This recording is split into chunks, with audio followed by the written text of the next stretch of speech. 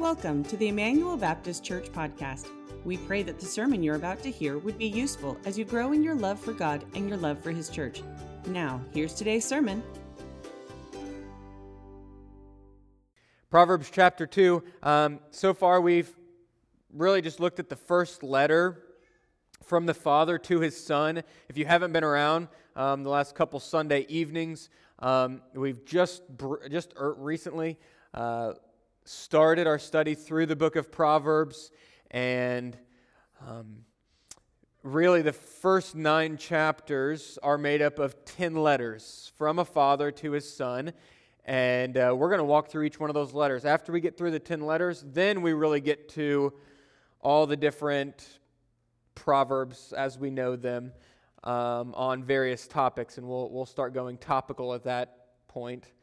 And look at the various topics addressed from chapter 10 all the way to 29 each week. And so, but we have to go through the 10 letters first, and each one of them, though they have a lot of unique similarities, or because they have a lot of similarities, doesn't mean that they don't have unique attributes, is what I'm trying to say there.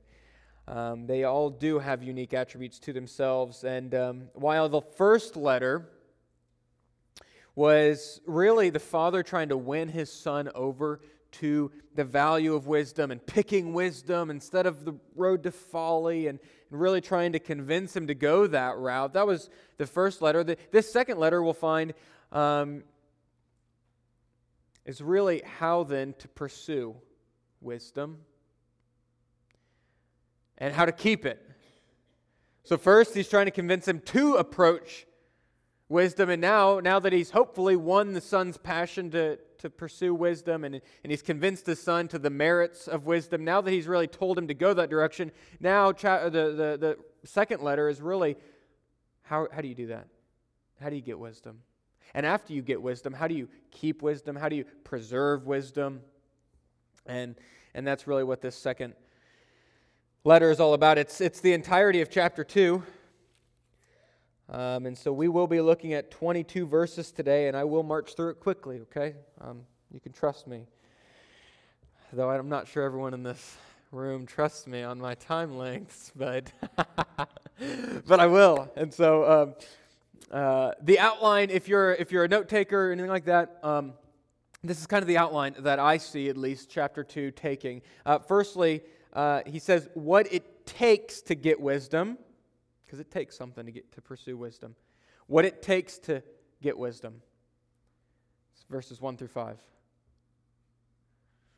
then verses 6 through 19 are what it gives to have wisdom.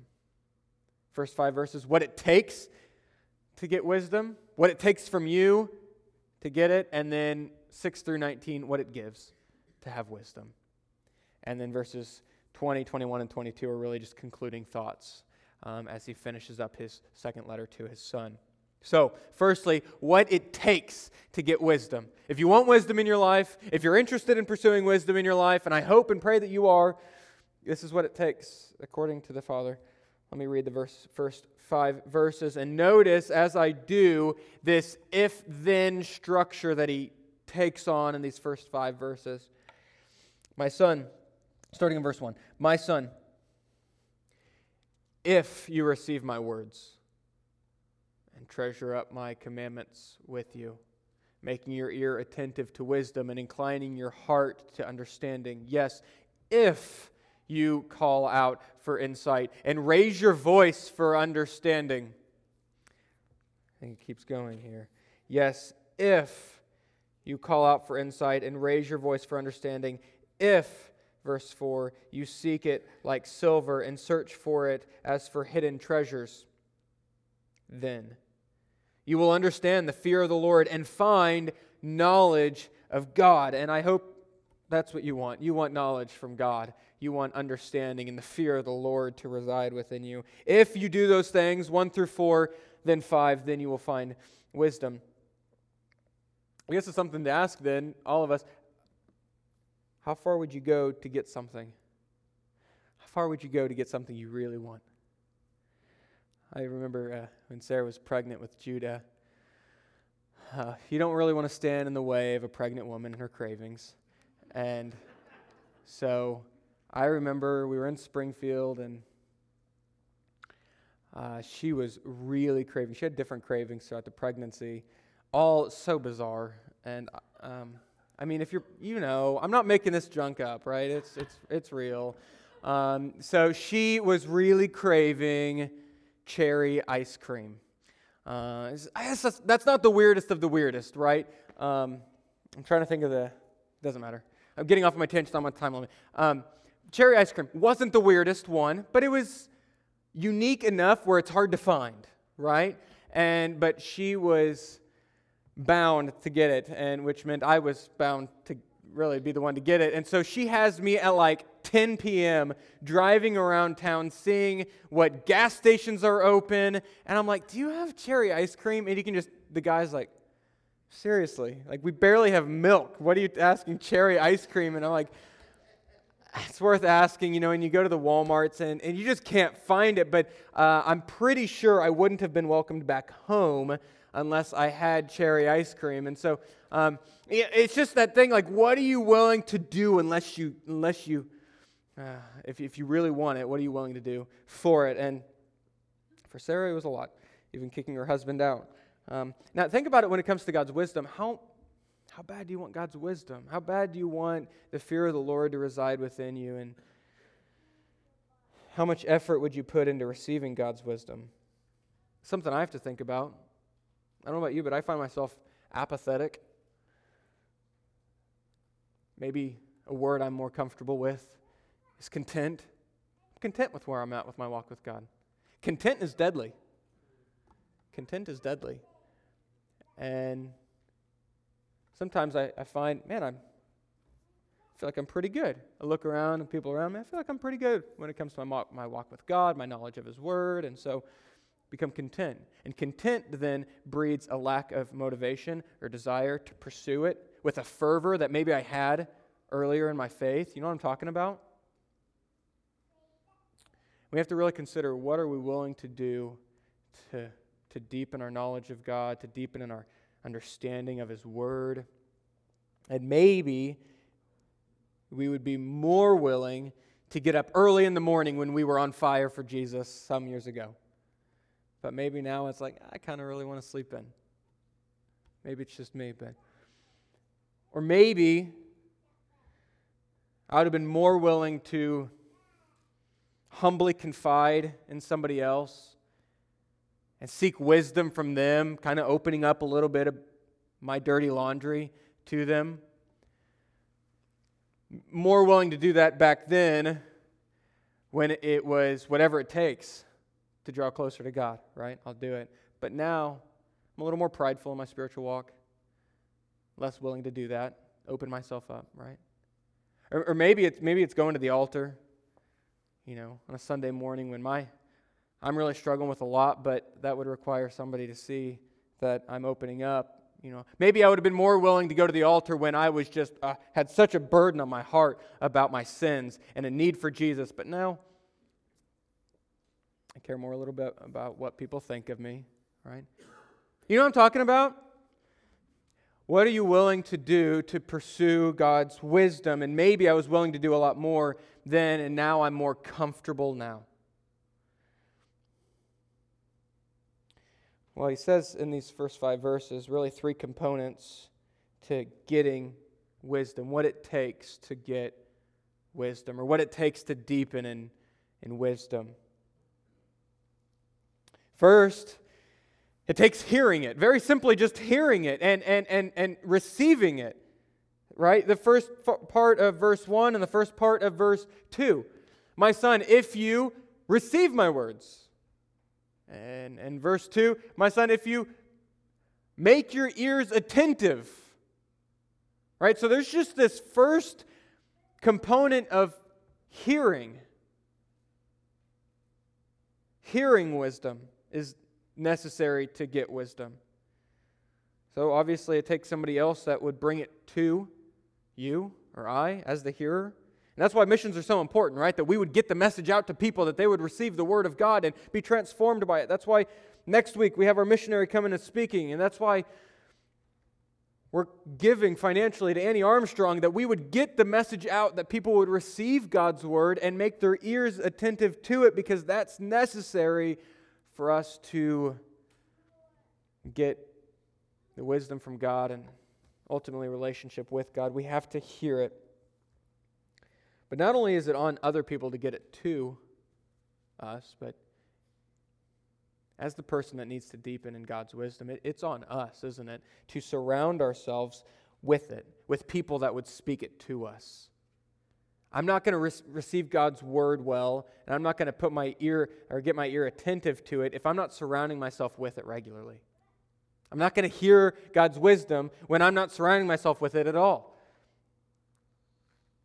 And so I have to, and you have to, be in places where the wisdom of God is regularly being spoken or utilized or pointed to.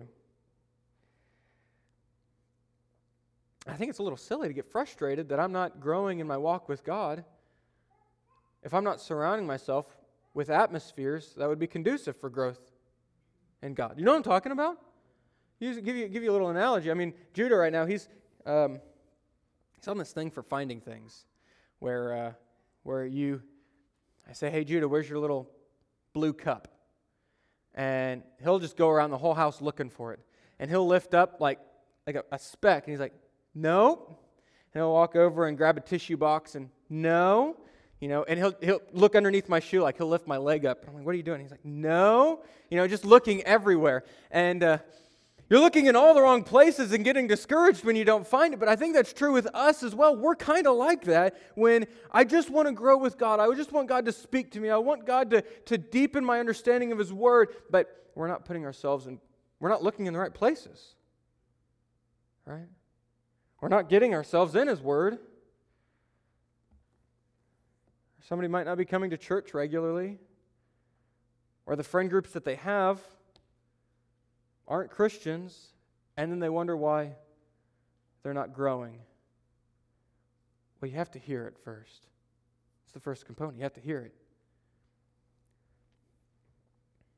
I think it's really amazing. A girl came this morning for the first time in 10 years to Emmanuel. She went to the youth group a long time back. She's 24 now, baby on the way, and she heard it, her ears, right? She was in a place where she could hear it, and she afterwards talked to me after service and said, how can I join this church? How can I be a part of it? What do you guys have going on? Is there a membership class? And I was like, yes, that's amazing. But it took her 10 years.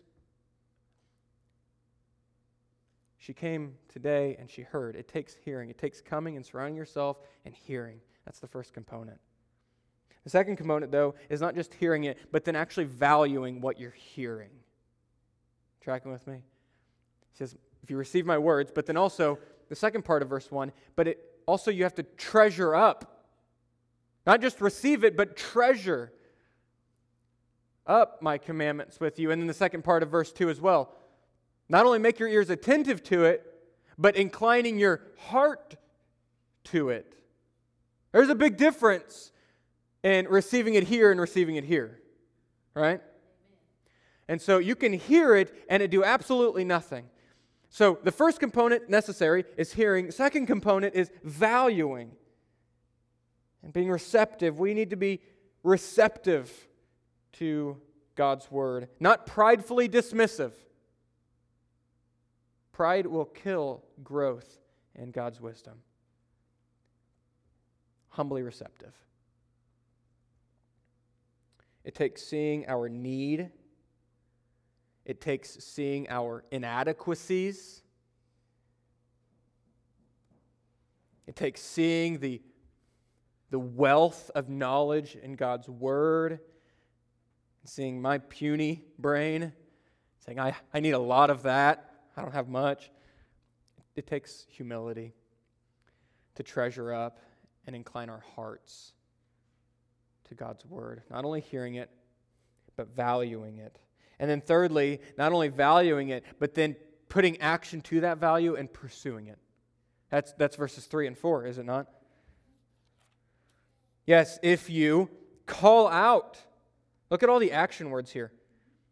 If you call out for insight, if you raise your voice for understanding, if you seek it like silver, and if you search out for it as hidden treasures. So you have to pursue it, not just incline your heart to it, but actually put some feet and hands to your love for it.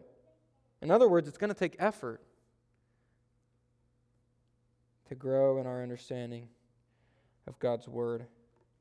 So it's something that you and I all have to honestly consider. You have to take inventory of your life. Have you lost your burn inside you to grow? Has that flame withered? Have you grown apathetic or content? You have to value it, but then not just want it. You have to chase it. You have to call out. You have to scream for it. Raise your voice. Seek it. Search for it. It takes effort.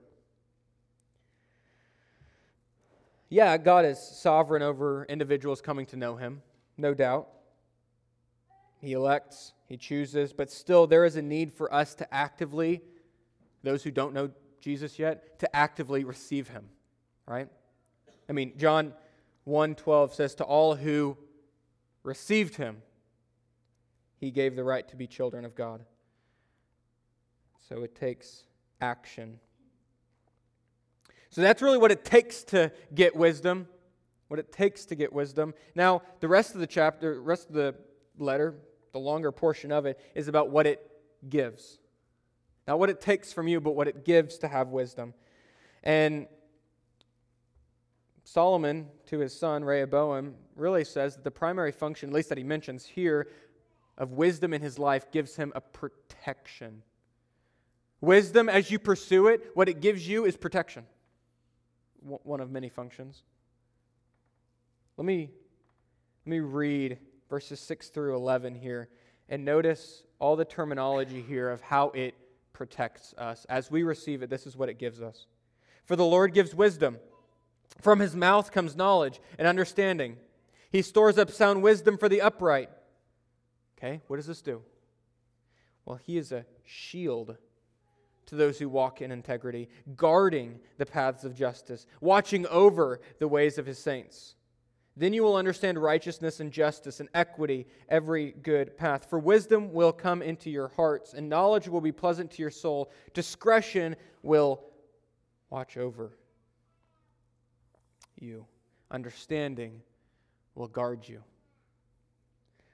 We've already talked about what it takes to get wisdom, but let's talk about what it gives you to have wisdom. Protection. Protection. And that's really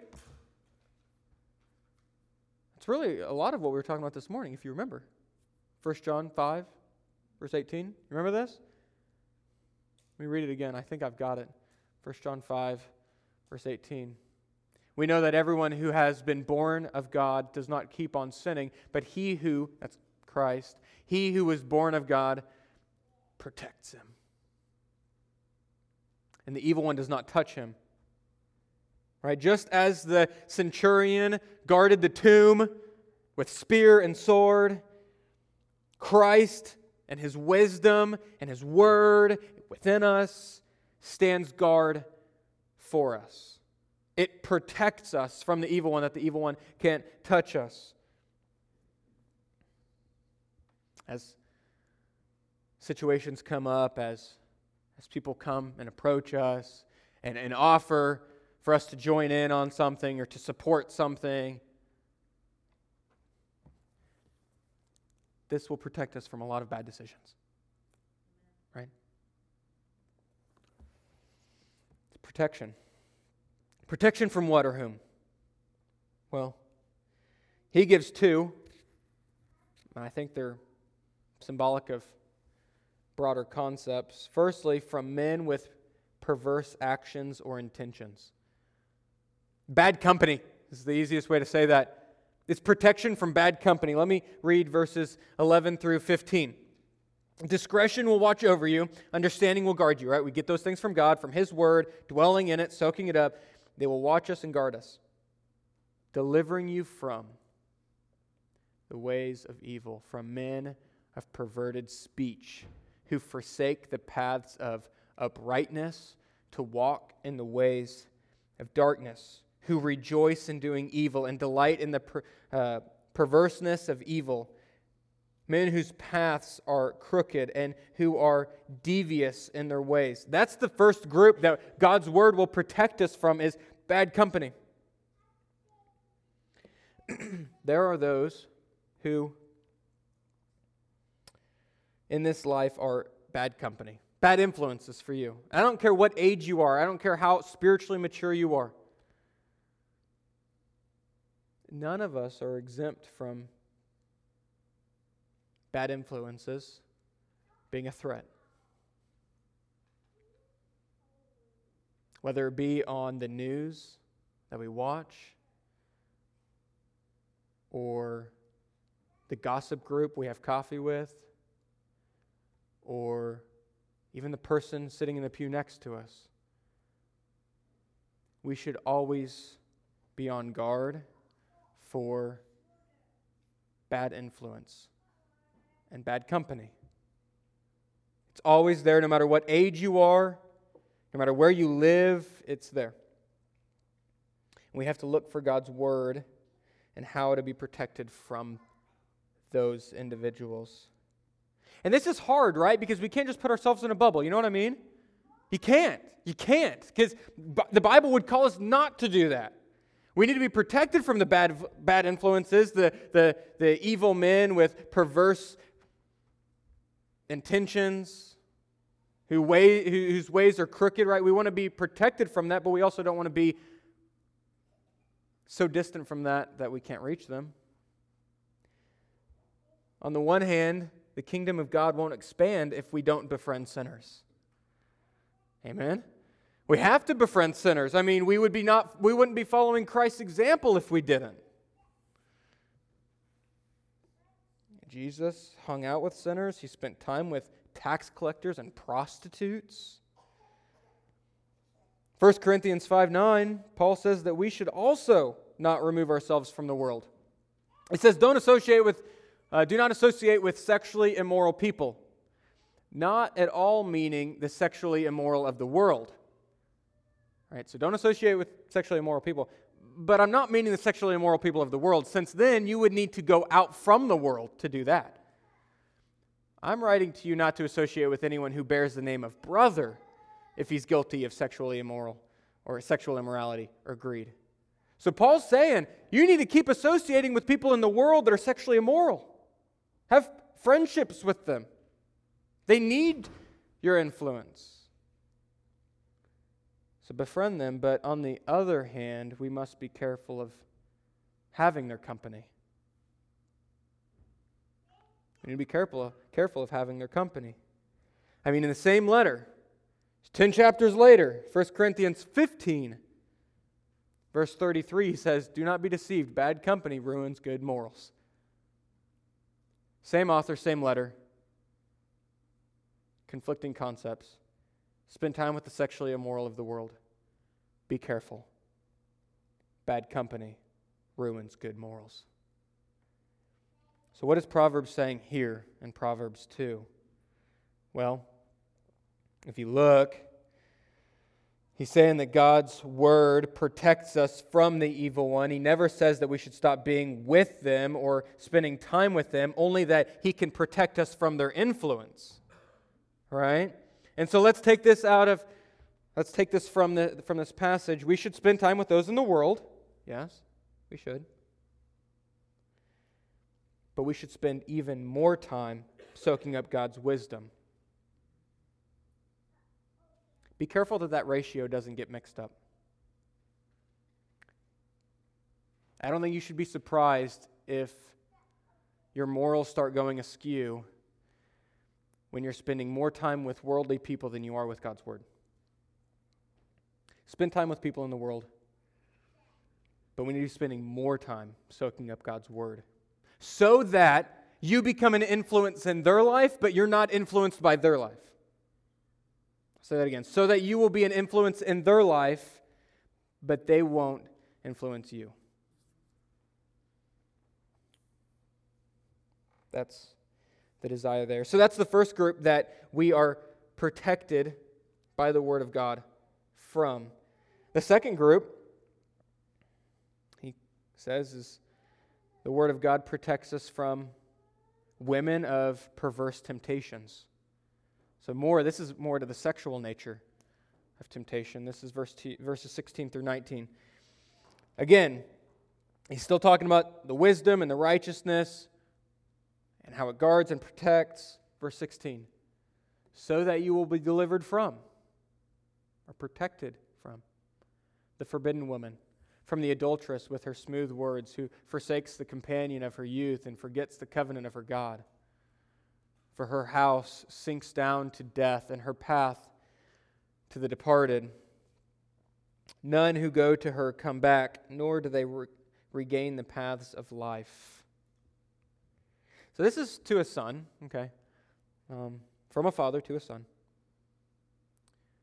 But let's just acknowledge, if this was from a father to a daughter, right? Same rules apply. It could just be easily written about an immoral man who's trying to lead a young lady astray, right? So this applies to everyone still. But notice here, notice in this passage, that the temptress walked away from her God. You see that? In verse 17, who forsakes the companion of her youth and forgets the covenant of her God. She walked away from her God and will lead others away from that life as well. That's verses 18 and 19. None who go with her will come back, nor do they regain the paths of life. So, practical insights from this for you is not only does it take effort to gain wisdom, it also takes effort to keep and preserve wisdom. Because there's always that person that's trying to lead you astray. There's always those individuals who will try to pull you into the death trap that they're living in, down the path that they're walking. So it takes effort to hear, to value, to run after wisdom. But even once you have wisdom, there's always that person that's trying to pull it away. And so it takes effort to seek it and keep it. So I guess I would give the same advice as I did to the guys getting baptized this morning, is find a comfy chair and get a tattered Bible. We have to know God's Word. Because there's never a time in our lives or our walk with Jesus where we're safe from the evils of this world and the people around us. This Bible needs to become tattered, and we need to fall in love with it. Also notice in verse 17 again that the tempters are off limits because they're already in a covenant with another person. Just a side note. I just noticed that, and as we're saying, right, she forsake the companion of her youth. Right? She's off limits because of that. There are gray areas in life, right? Just in general. There's a lot of circumstantial things that make things very confusing, like, oh, is this right? Is this wrong? What would God have me do in this? There's a lot of gray area in life because we just live in a very complicated world, don't we? It's a very complicated world. People come to me for advice, and they're like, what do I do in this situation? And they kind of explain it, and I'm like, that one's a hard one, okay. Because it's just, we live in a very complex world with complex situations. This isn't, though. There's also a lot of black and white when you read this book. There's a lot of very clear-cut, off-limit things. She was off limits because she had a companion already. And I think there's a lot of black and white areas, obviously far more beyond than that we need to see and consider. Okay, concluding remarks. That was just a side note. Concluding remarks, verse 20. He says, so you will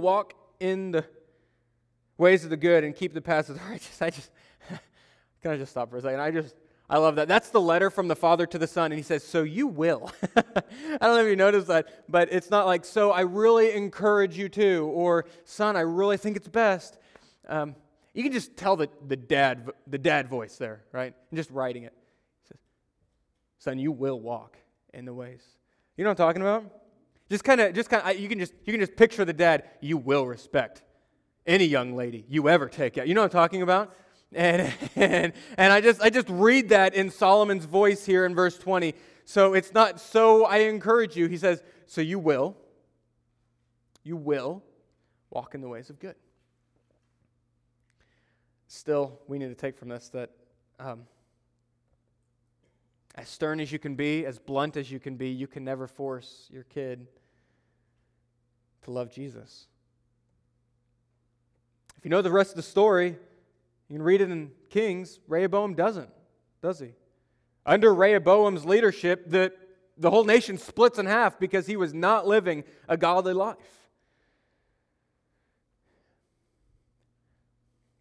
So no matter how stern Solomon can be, no matter how blunt he can be, no matter how forthright he can be with the Word of God, at the end of the day, he has no control, ultimate control over whether or not his son will take these words or not. And I think that's true for you and I as well, right? Kind of hard pills to swallow sometimes, because don't we want control? Don't we want to just force it on them to love Jesus? But you can't. You can't. You can pray for them and trust God and His sovereignty to direct their hearts. And thank God that He's a whole lot better at that than you and I. They're in better hands, trust me, being in God's hands. So that's just mention that there. Verses 21 and 22, after he says, so you will walk in the ways of good. He says, for the upright will inherit the land, and those who with integrity will remain in it, but the wicked will be cut off from the land, and treacherous will be rooted up from it. As I just mentioned, Rehoboam does eventually inherit the land, and he destroys it. There's serious blessing that comes with wisdom and serious consequences that come with rejecting it. So, I guess as I'm concluding here, how's the whole letter right there? Personally, never stop pursuing wisdom. Never stop pursuing the treasures that it beholds. More than that, let's never stop praying for our church, for people in it, maybe even yourself, that we would hear, but then we would value, never get complacent. And man, I want a church that is just running after Jesus. And so let's pray for that. Let's pray for that and trust God that He will bring that kind of revival and passion and flame in maybe your heart, but in the hearts of our church, our city, our nation.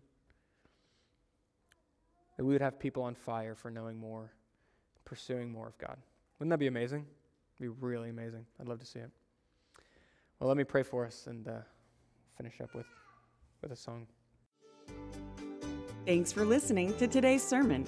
If you live in or near Bethany, Missouri, we invite you to join us for our worship services held on Sunday morning and Sunday evenings, as well as our various activities on Wednesday nights.